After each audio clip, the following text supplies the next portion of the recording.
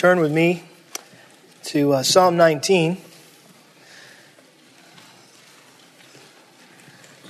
I've kind of worked myself into this little series. Wasn't expecting to do this, but it's been fun anyway. Getting to study some of the key passages in the Bible about the Bible. In fact, these are the verses that really drive me as a preacher and why I preach the way I preach, and why I'm so confident in the Word of God and its authority, its sufficiency to do God's work His way in His time. And Psalm 19 is one of those passages that has made a dramatic impact in my own heart and mind, in my philosophy of ministry, my philosophy of preaching. And I've always wanted to preach it. And so here I go. Psalm 19. And let's just look at verses 7 through 11. Psalm 19, starting in verse 7. David writes, "The law of the Lord is perfect, restoring the soul. The testimony of the Lord is sure, making wise the simple. The precepts of the Lord are right, rejoicing the heart. The commandment of the Lord is pure, enlightening the eyes. The fear of the Lord is clean, enduring forever. The judgments of the Lord are true, they are righteous altogether. They are more desirable than gold, yes, than much fine gold, sweeter also than honey and the drippings of the honeycomb. Moreover, by them thy servant is warned, in keeping them there is great reward." Let's pray. God, your word is truly wonderful, beyond anything we can even begin to comprehend. A lifetime is not enough to search every part of your word. It's unfathomable. Its depths are too great for us to ever reach. And yet this morning we have an opportunity to bring our little cup, as it were, and for you to fill us up with your word, your wonderful word.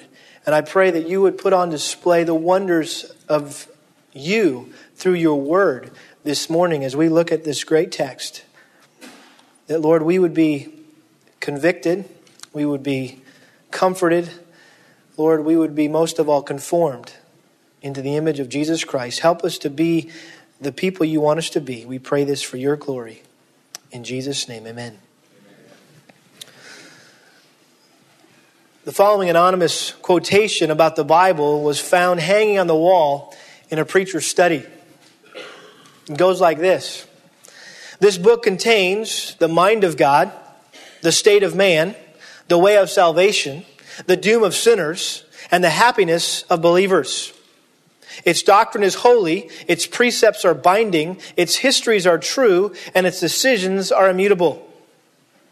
Read it to be wise, believe it to be safe, and practice it to be holy.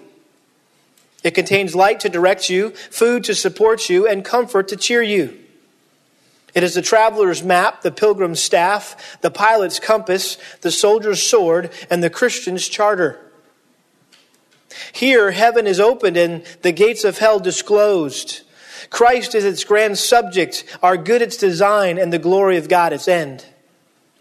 It should fill the memory, rule the heart, and guide the feet. Read it slowly, frequently, prayerfully. It is a mine of wealth and health to the soul and a river of pleasure. It is given to you here in this life, will be opened at the judgment, and is established forever. It involves the highest responsibility, will reward the greatest labor, and condemns all who trifle with its contents." I think that is an excellent description of the multifaceted ministry of the Word of God. And the Bible is by nature completely comprehensive. It contains everything that we need to know to live a life that is pleasing to God. In fact, I know you're familiar with Psalm 119, the longest chapter in the Bible. And providentially, I think under the inspiration of the Spirit, it is the longest chapter in the Bible, but it's the longest chapter in the Bible on the Bible. The whole thing's about the Bible. And all 176 verses of Psalm 119 mention something about the Word of God. In fact, it was composed in the form of an acrostic. And there's 22 sections in Psalm 119, each corresponding with the letters of the Hebrew alphabet from Alpha to Omega. And I think that's just the psalmist's simple way of saying that the Bible is comprehensive from A to Z. It's got everything. It covers all the bases. Well, here in an economy of words, in just 5 verses, David concisely described the all-encompassing character of God's Word. And like a master poet, he throws out descriptive title after descriptive title and adjective after adjective to somehow attempt to capture the wonder of the written revelation of God. This psalm is really 2 halves. It's verses 1 through 6 talk about the general revelation of God through creation. Talks about the heavens are telling of the glory of God, and their expanses declaring the work of His hands. And day to day they pour forth speech, and night to night reveals knowledge. There is no speech, nor are there words. Their voice is not heard. He's talking about how creation screams forth the glory of God, that there is a God who deserves glory, even though you can't hear any words. And so that's talking about general revelation. But then he moves on in verses 7 through 11 and talk about special revelation. And that is God speaking and revealing Himself not through creation, but through Scripture.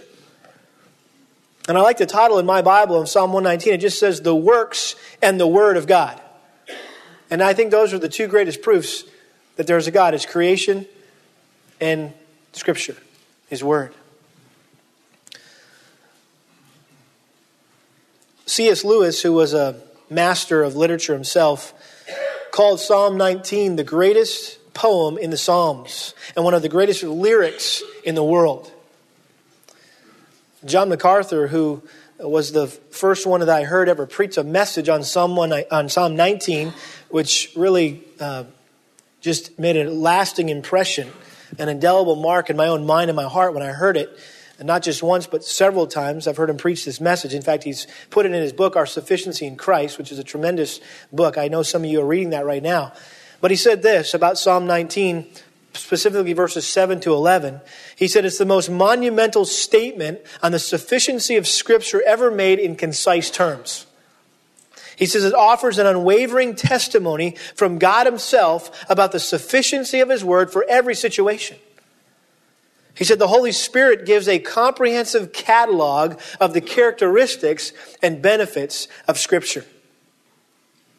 Very well said. And so here in verses 7 through 11, what David does is he strings together 6 statements describing the Scriptures that should stir us to respond the same way he did to God's Word. And each of these 6 statements includes 3 elements, and you're going to see these as we go through them this morning. They include a name for the Word of God. They include a characteristic of the Word of God. And then they include a benefit or an effect of the Word of God. And so we're going to see 6 names and 6 characteristics and 6 benefits and effects of God's Word. And together, they form a simple summary of what the Bible is and what the Bible does. And so let's look at these 6 statements together. Number 1, the Bible is perfect and produces conversion. The Bible is perfect and produces conversion. Look at verse 7. David says, the law of the Lord is perfect, restoring the soul. That word law, as you know, is that general Hebrew word that was used to define Scripture. It's Torah. It means instruction or direction. It's a teaching word. And it's really the comprehensive term for all of God's revealed will. Whether it's creed, what we should believe, or character, who we should be, or conduct, what we should do, that's all encompassed in the word law. And so he says, the law of the Lord is perfect. It's whole, it's complete, it's sufficient. It completely covers every aspect of life. It's not deficient in any way. It is everything we need, as I said earlier, to live a godly life. 2 Peter 1:3. If something is necessary for life, where's it going to be? in the Bible. Consequently, the Bible doesn't need to be changed or supplemented or integrated with anything else. It's totally sufficient in and of itself. Amen? I think that's why the Bible is so clear. Why we're forbidden to ever add anything to the Bible or take anything away from the Bible or alter it in any way. And we see this starting in Deuteronomy chapter 4, verse 2. God told Moses here, Deuteronomy chapter 4, verse 2, "You shall not add to the word which I am commanding you, nor take away from it, that you may keep the commandments of the Lord your God, which I command you." He says a similar thing in Deuteronomy 12:32, telling Moses, hey, just tell them exactly what I told you. Don't add to it and don't take anything out. Don't leave anything out. Just tell them what I told you to say, simple as that, and just worry about obeying that. Proverbs chapter 30. Proverbs 30, verse 6 says this: "Do not add to his words, lest he reprove you, and you be proved a liar." So in other words, don't add to God's word, or you're going to prove yourself to be a liar. And then probably the most familiar passage, in fact, this is interesting, in Revelation chapter 22, when it's all said and done, okay, after the whole the scripture has been revealed by God, and he's wrapping up his revelation, if you will, in Revelation chapter 22, the last thing he says, kind of like almost a P.S., he says this in verse 18, "I testify to everyone who hears the words of the prophecy of this book," which is obviously talking primarily about what? The book of Revelation, but I think this in principle it applies to the whole Bible. He says, "I testify to everyone who hears the words of the prophecy of this book. If anyone adds to them, God shall add to him the plagues which are written in this book. And if anyone takes away from the words of the book of this prophecy, God shall take away his part from the tree of life and from the holy city which are written in this book." It's a pretty serious matter. It's an eternal matter. In fact, our eternal destiny is at stake in regards to how we trifle with God's word. And so we need to be very careful in how we deal with God's word, because the stakes are high and the consequences are eternal. I think this speaks to that matter of the visions and the revelations and the words from the Lord that are so popular today. Everybody's out talking about, well, I got a word from the Lord and I got this vision and this revelation. They're seeking and looking for something more from God. When the point is, we got enough here. We don't need to be looking for anything else, do we? I mean, our focus should not be looking to hear more from God, but to focus on obeying what he already gave to us.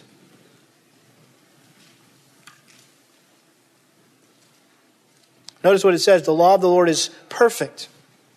It's perfect. It doesn't need to be added to. It doesn't need to be taken away, altered. It's perfect. Just the way it is. So just leave it alone, or you'll mess it up.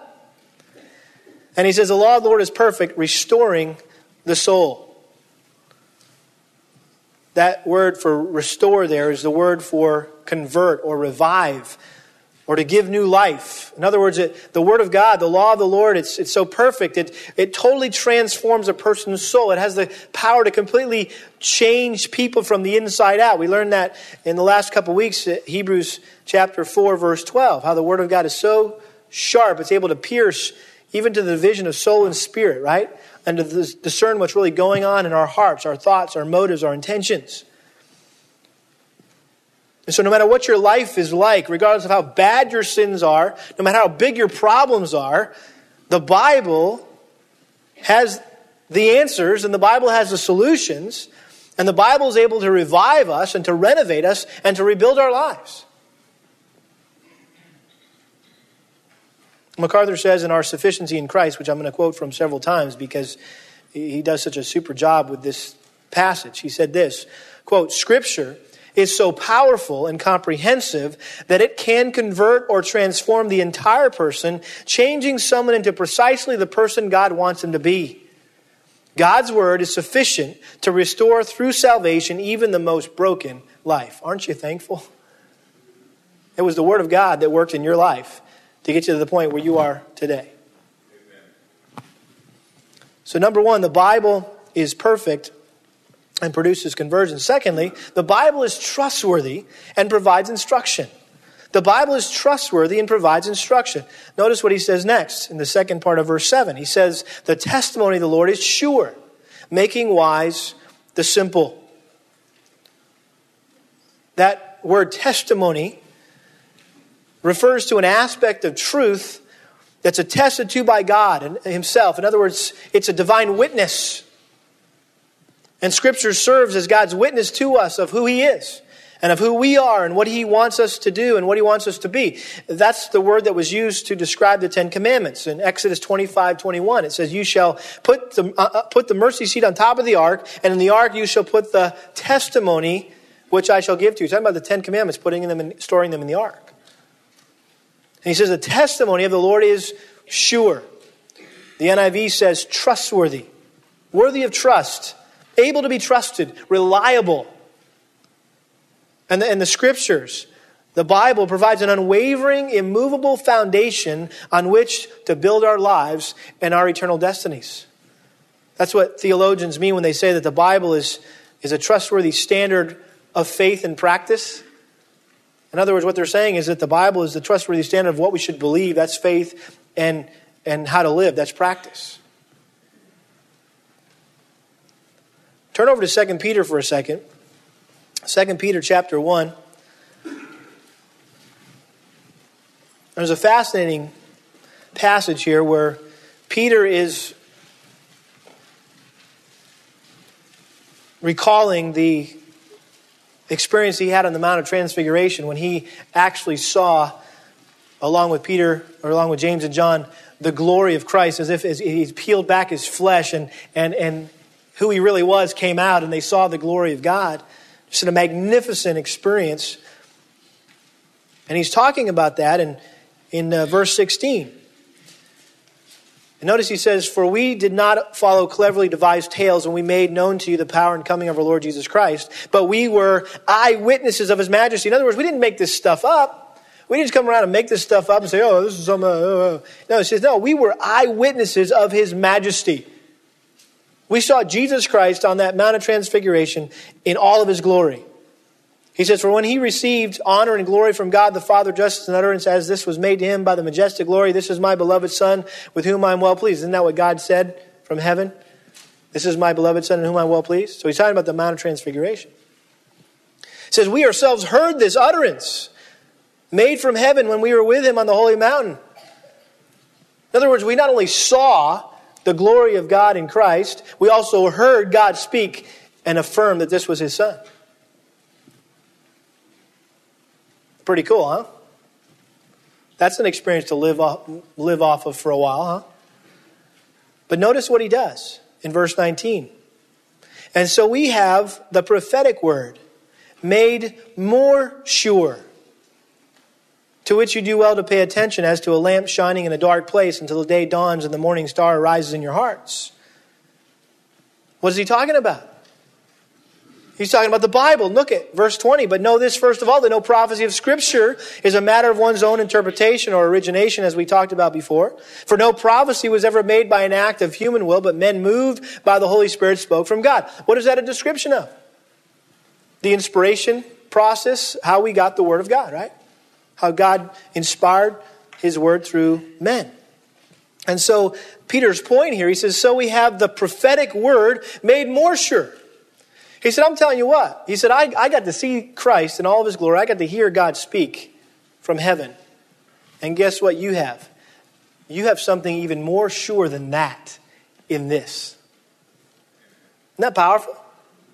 I mean, all of us would say, man, if I was on Transfiguration, man, I'd never have to worry about sin anymore. I'd just kind of be, sanctification should take off. I'd be a great Christian, I'd never struggle anymore. That would just be what I need, And I would know for sure that all this Christianity stuff is real and all. He says, you know what? I had that. And you have something that's even more convincing. And that is the very Word of God. I think that's a little bit of what is involved here when David says that the testimony of the Lord is sure. It's the surest thing that God could ever give to us to base our lives on. I think of that story that Jesus told in Luke of the rich man and Lazarus, right? Remember that story? And they both died, and the rich man went to hell, as it were, and Lazarus went to heaven. And the rich man said, hey, send Lazarus to give me a cup of water. He says, sorry, you can't do that. He says, well, then at least send him back to earth to tell my brothers. I got 5 brothers who are going to end up in hell with me if he doesn't tell them that this Jesus thing is real, to repent. And Abraham says, you know what? They have what? Moses and the prophets. They've got the Word of God. And if they don't listen to the Word of God, they're not going to believe it if a man rises from the dead and comes back and tells them. I mean, do you think about that? Think about it, man. If I just had somebody that died and he came back to life and he said, yeah, I saw God. I saw Jesus Christ sitting at his right hand and heaven's real, and that would be that would be the bottom line, right? That would convince you. That'd be enough. He says, no, not even if a person came back from the dead will that be a sure enough evidence that this whole Christianity thing is true. This is the surest evidence you're ever going to get right here. So the testimony of the Lord is sure. And it says, making wise the simple. That word simple comes from a word meaning open door. And the idea here is that a person doesn't know how or when to shut the door of their mind to false teaching. They're undiscerning. They're gullible. They're ignorant by nature. We all are. And so the Bible helps us learn to discern truth from error so that we know what to receive and what to reject. And so the Bible gives us the wisdom we need to differentiate between what is harmful and what is helpful. The concept of wisdom in the Hebrew culture was a little different than how we understand it today. Wisdom for the Hebrews really centered around being skilled in the art of godly living. That's what it meant to be wise. That you really knew how to live your life. It wasn't just a bunch of information about stuff. Wow, he's really wise. He knows a lot of stuff. That's not it at all. But it was the ability to apply what you did know, all that stuff you did know, to apply to the everyday issues and circumstances of life, like your relationships and your marriage and your finances and your kids and parenting and work and priorities and motives and how you treat people and how you resolve conflict. And the point is that every aspect of life is talked about in the Bible. I mean, you name the subject and it's there. I don't care what it is. Now, it may not be directly addressed, but there are principles that apply to every issue, every decision that we face in life. And so the Scriptures provide us with the principles for successful living. And those who follow these principles will become wise. And the Bible talks about the first step of being wise. What is the beginning of wisdom? To fear the Lord, right? To get saved. And that's what 2 Timothy 3:15 talks about, that the Scriptures made Timothy wise to what? Salvation. It's kind of our little theme verse for our children's ministry. That from little children we learn the Scriptures which make us wise to salvation. We're training these little young ones in the Scriptures. Why? Because we know that's going to be the thing God will use to lead them to salvation. Those who reject God's word prove themselves to be what? What's the opposite of being wise? A fool. And that's what Romans 1 talks about, right? That professing to be wise, they became fools, and they exchanged the truth of God for what? A lie. Paul talks about that too in 1 Corinthians, how he really humbles the wise through the preaching of the word. This is 1 Corinthians 1:20. He says, where is the wise man? Where is the scribe? Where is the debater of this age? Has not God made foolish the wisdom of the world? For since in the wisdom of God, the world through its wisdom did not come to know God, God was well pleased through the foolishness of the message preached to save those who believe. So the world looks at us and calls us fools.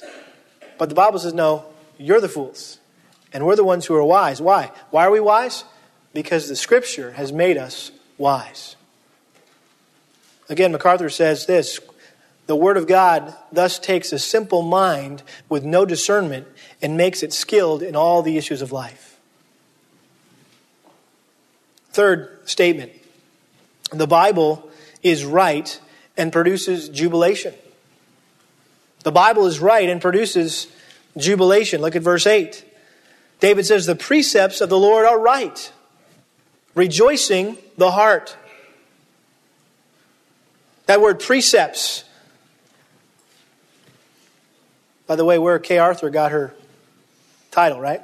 Precepts ministry. Precepts, what is that talking about? Specific authoritative orders given to us by God. The NIV, I think, says statutes. But these are the detailed instructions concerning the practical matters of everyday life. And if you think about it from a Jewish perspective, I mean, God's word, the precepts that he gave them in the wilderness at Mount Sinai was all about how to live their lives, how to eat, right? What to eat, what not to eat, what to wear, what not to wear, how to keep yourself clean, how to purify yourself, how to worship, it was just everything in life. And so he says the precepts of the Lord are what? Right. Now, the idea here is not correct. In other words, they're correct as opposed to wrong. What is wrong?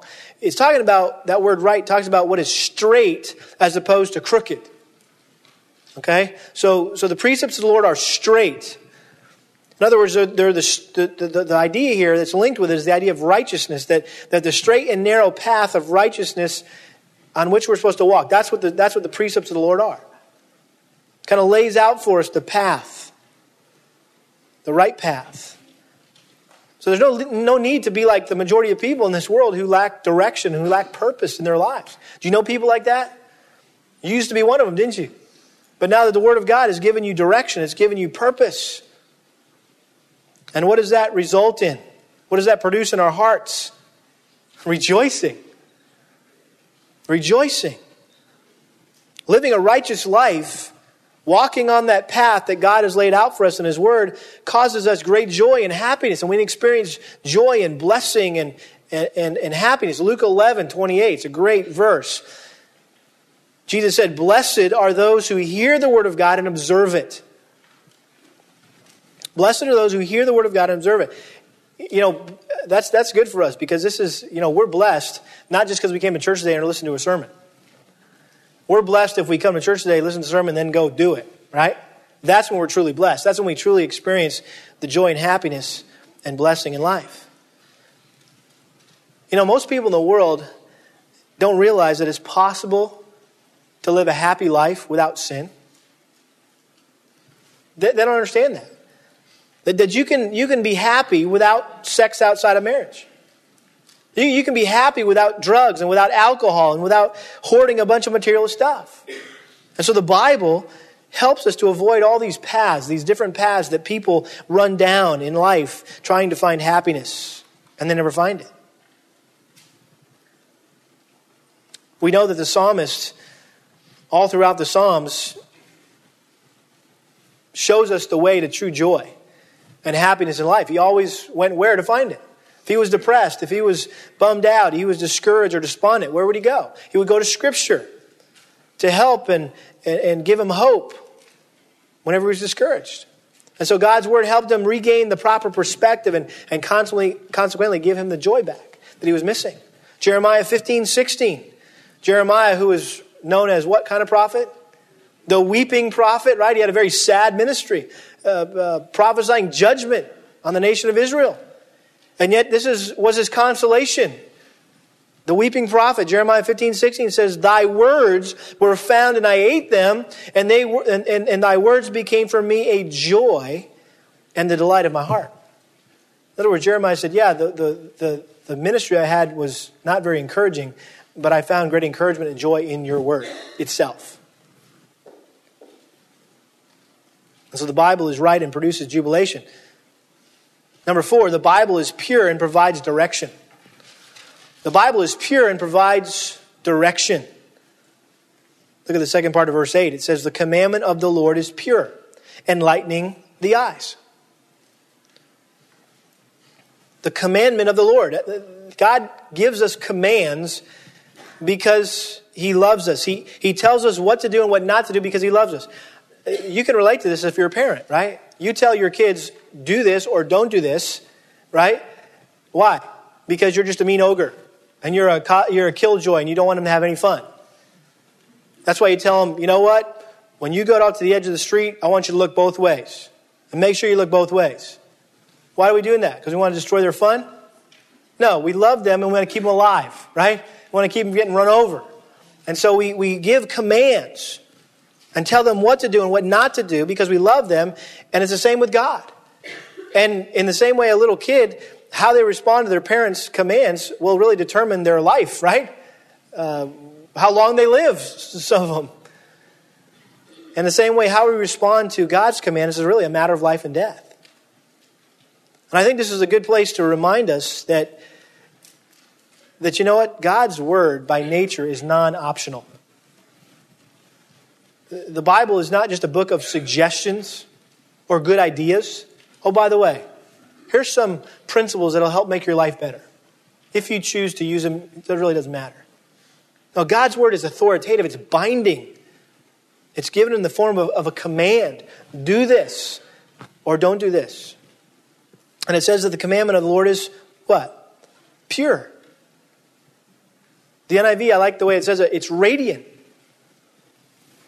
In other words, it gives off light, making it possible to see clearly where we're going, and it keeps us from stumbling over things in the dark. We all know Psalm 119, 105. What does it say? Thy word is a lamp to my feet and a light to my path. And so he says the commandment of the Lord is pure, enlightening the eyes. So the idea here is that the word lights up our lives. It guides us.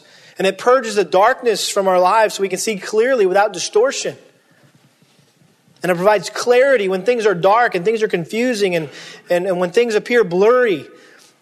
At first, we look into the Word and things come into clear focus. So the Bible is pure and it provides direction. Number 5, the Bible is clean and it produces expectation. The Bible is clean and it produces expectation. First part of verse 9, it says, the fear of the Lord is clean, enduring forever. It's interesting that again, David is just drawing different adjectives out and different synonyms, really, for the Word of God. And what does he liken the Word of God to? What does he call it here? The fear of the Lord. Interesting title for the Word of God, isn't it? And I think what the point there is that describes the effect that the Scripture should have on us. Remember we talked about in Isaiah 66, verse 2, that to this one I will look, to him who is humble and who trembles at my word, right? And so the Word of God should cause us to have a reverential awe and respect for God. And that's the purpose of the Bible. The purpose of the Bible is to put the fear of God in us. Deuteronomy 4, verse 10. Listen to what God said to Moses. He said, remember the day you stood before the Lord your God at Horeb, when the Lord said to me, assemble the people to me, that I may let them hear my words, so they may learn to fear me all the days they live on the earth. That was the whole point of God giving Moses the law, was so that the people, when they heard his word, they may learn to fear him all the days that they lived on the earth. So the fear of the Lord is clean. It's without deficiency. It's without error. It's without fault. It's without blemish. It's again perfect. It's without sin. It's without evil. It's without corruption. It's undefiled. Psalm 12, verse 6 says that the words of the Lord are pure words. As silver tried in a furnace on the earth, refined 7 times. Not just refined 1 time, but refined 7 times. Which is again the number of what? Perfection, right? So this thing has gone through the fire over and over and over again. So there is, all the impurities are out of it. There's no impurities in it at all. And that's why I think he says that it's enduring forever. Because pure things don't decay. They last forever. Isaiah 40, verse 8. The grass withers and the flower fades, but the word of our God, what? Stands forever. Matthew 5:18, Jesus said, not a jot or tittle, the smallest little punctuation mark in the Bible will not pass away until all of it is completed. He said something similar in Matthew chapter 24, verse 35. He says, heaven and earth will pass away, but my words shall not pass away. 1 Peter 1, 23. For you have been born again, not of seed which is perishable, but imperishable. That is through the living and abiding, what? Word of God.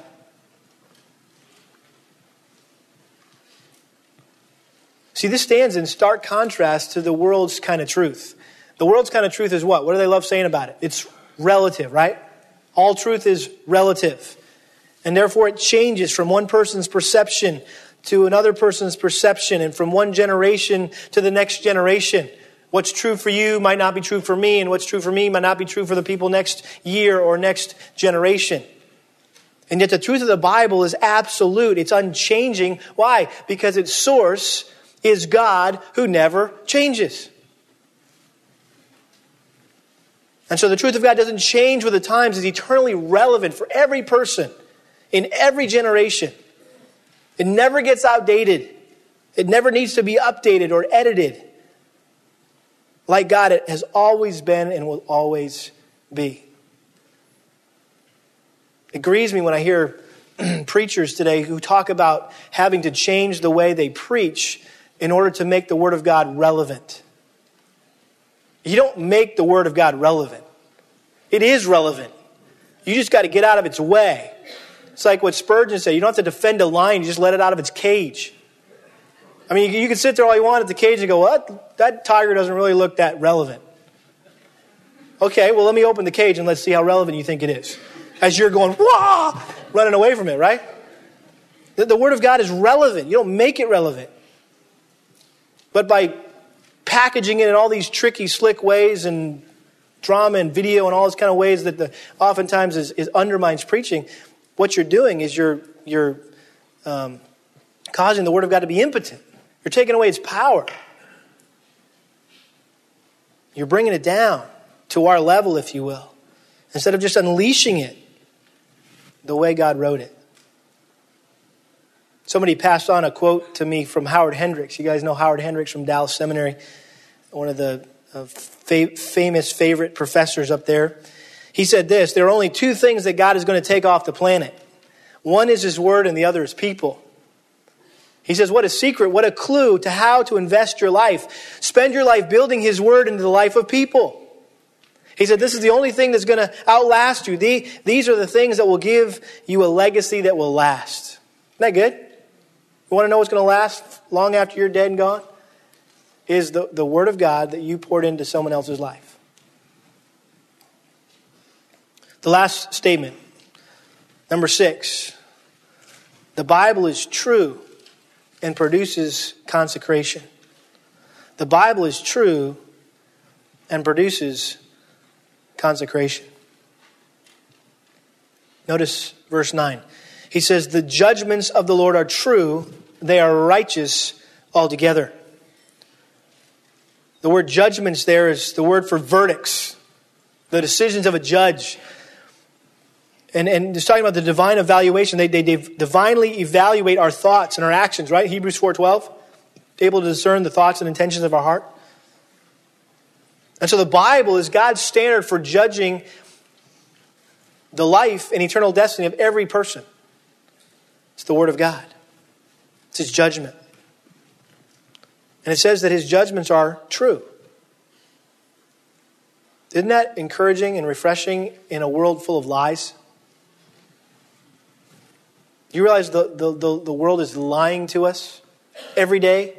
Every commercial we watch, every radio station we listen to, every movie we go watch, everything around us, magazine we read, newspapers, lawyers, politicians. Sorry, lawyers, if you're here. That's just a general stereotype. But we joke about that. But who's telling the truth? You can't really depend on anyone, it seems, these days to tell you the truth. And yet God's Word is the sole source of truth. And we can depend on the Bible to help us come to know the truth about everything that matters in life. And He says it's righteous altogether. His Word is righteous altogether. In other words, the Bible produces righteousness in those who embrace its truth. And it's designed to cause us to live a holy and righteous life. Put it simply, to live right. To live right in a wrong world. Now I just want you to look back over those verses, 7 and 9. Just look at some of the words. You may have some of them underlined or highlighted. Perfect, sure, right, pure, clean, true, enduring forever, fear, judgment. What do all these words have in common? Think about that for a second. I think all these words that are used to describe God's word also describe who? God. And so God's word is simply a reflection of the character of God. It's as simple as that. And so our view of God's word reflects our view of God, and our view of God reflects our view of God's word. And so if we have a high view of God, then it naturally follows we're going to have a high view of what? His word. And if we have a high view of God's word, what naturally follows, we're going to have a high view of who? God. They go together. They're inseparable. Now let's see how David responds to this wonderful word that he just got done describing in such eloquent terms. Verses 10 and 11, he says, they are more desirable than gold, yes, than much fine gold, sweeter also than honey and the drippings of the honeycomb. Moreover, by them thy servant is warned, and keeping them there is great reward. There's three responses here to God's word in David's heart. Number one, he treasured it. He treasured it.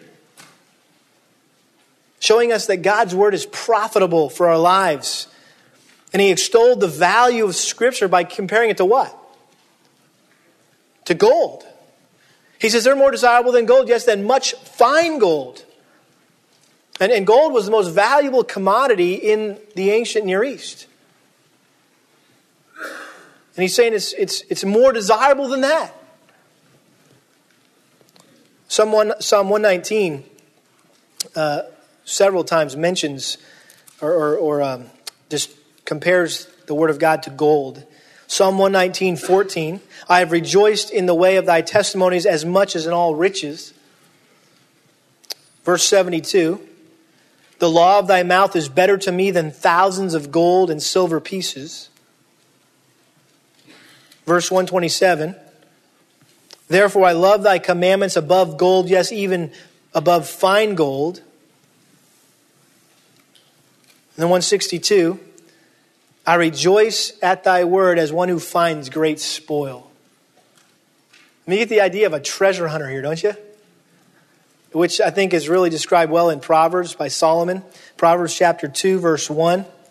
He says, my son, if you'll receive my sayings and treasure my commandments within you, make your ear attentive to wisdom, incline your heart to understanding. For if you cry for discernment, lift your voice for understanding. If you seek her as silver and search for her as for hidden treasure, then you'll discern the fear of the Lord and discover the knowledge of God.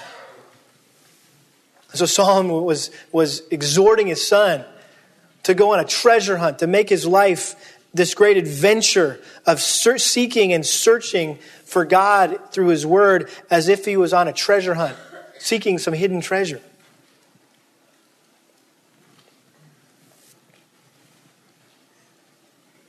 So he treasured it. Number two, he tasted it. He tasted it. Showing us that God's word is enjoyable.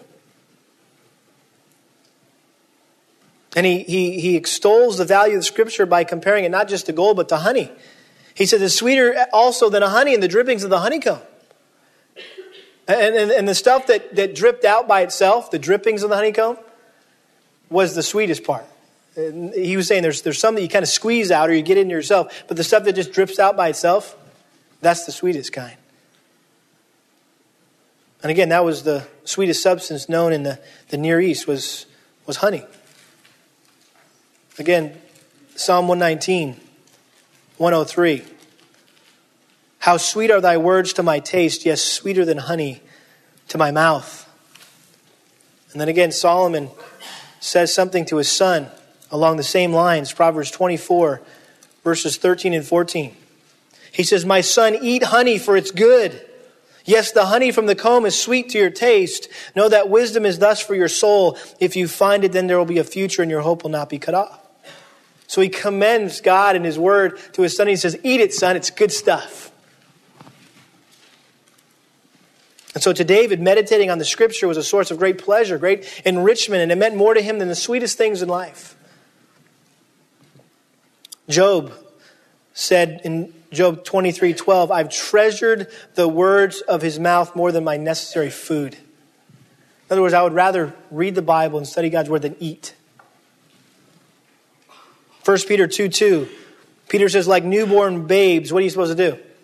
Long for the pure milk of the word, that by it you may grow in respect to salvation. Warren Wiersbe said this. He said, to have an appetite for God's word is a mark of a healthy Christian whose priorities are right. Do you have a hunger and an appetite for God's word?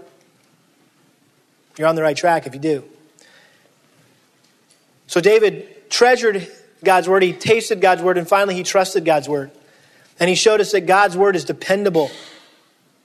Verse 11, he says, moreover, by them thy servant is warned, and in keeping them there is great reward. In other words, there's a negative and a positive impact here in regards to trusting God's word. He says that the Bible warns us against the suicidal seductions of sin and all of its devastating consequences. And it tips us off to the lies and the errors of the world. And it cautions us against the false teachers and against false teaching. And it alerts us to Satan and his deceptions and spiritual warfare. All this to keep us from sinning. It was John Bunyan who said about the Bible, he said, this book will keep you from sin, or sin will keep you from this book. This book will keep you from sin, or sin will keep you from this book. Have you found that to be true in your life? It's true in my life. And he says, in keeping them, there's great reward. So here's the positive side. That when we obey God's word and we do what it says, it brings great blessing and great reward. And he's not talking about temporal reward like you get rich. He's talking about spiritual rewards. That we have peace and we have rest and we have joy and we have happiness. Because we submit our lives to God's word. Again, John MacArthur says this, quote, there's no substitute for submission to Scripture. Your spiritual health depends on placing the utmost value on the Word of God and obeying it with an eager heart. So let me ask you this morning, do you treasure God's Word? Do you taste God's Word on a regular basis, on a daily basis, at your daily food? Do you trust God's word? You know, in light of David's response to how wonderful the word of God is and how wonderful, what wonderful things it does, I think it's sad to see how so many of us tend to take our Bibles for granted. I was talking about that with my kids this week in our little family worship time, and we read the story of William Tyndale, who was willing to give up his life, sacrifice his own life, so that we could have a Bible in English. So we could read it ourselves. And we have to realize whenever we pick up this book that there was people in church history who were willing to die so that we could have this. And to them, there was nothing in the world more precious to them than God's word. And their Bible was their most prized possession. In their entire life, you have a fire, your house catches on fire. What's the first thing you're going in for? To rescue, to save. You can have one thing. You only have time to get one thing. What are you going for? The family album? Right? The whatever, the safe box, or they'd be going in for this. Because this was their most prized possession. Let me just share with you one more thing from the Puritans. We still got them on our mind, I hope, from Don Kistler's time with us. But in Quest for Godliness, which is J.I. Packer's book about the Puritans, he talks about a guy named Thomas Goodwin who described an episode during his student years when he went to hear a certain Puritan preacher named Mr. Rogers. Don, I guess there is a Mr. Rogers out there somewhere. But his subject that morning was the Scriptures. And in his sermon, he talked to the congregation about their neglect of the Bible. And he kind of did a play act, and he impersonated God. And this is what he said. He said, I've trusted you so long with my Bible, you've slighted it, and it lies in your houses all covered with dust and cobwebs, and you care not to listen to it, and therefore you shall no longer have my Bible. And he acts as though he was taking their Bible and carrying it away. This is a sermon. And then he impersonated the people. and how they would respond. And he fell down on his knees crying and pleading out to God, Lord, whatever you do to us, take not your Bible from us, kill our children, burn our houses, destroy our goods, only spare us your Bible. Don't take away your Bible. And again, he impersonated God's response. And he said, well, I'll try you a little while longer. Here's my Bible again, and I'll see how you'll use it, whether you'll love it more, observe it more, practice it more, and live more according to it. And Goodwin said that the entire congregation was just weeping and sobbing in the hearing of that sermon. In fact, he said that he was under such conviction that he hung around the neck of his horse for 15 minutes before he could get up on it. That's how convicted he was by that message. And Packer points out, he says, this antidote takes us to the very heart of Puritanism. He said the congregation's reaction shows that preacher was touching their conscience at its most sensitive point. He said, for Puritanism was above all else a Bible movement. To the Puritan, the Bible was in truth the most precious possession that this world affords. His deepest conviction was that reverence for God means reverence for Scripture.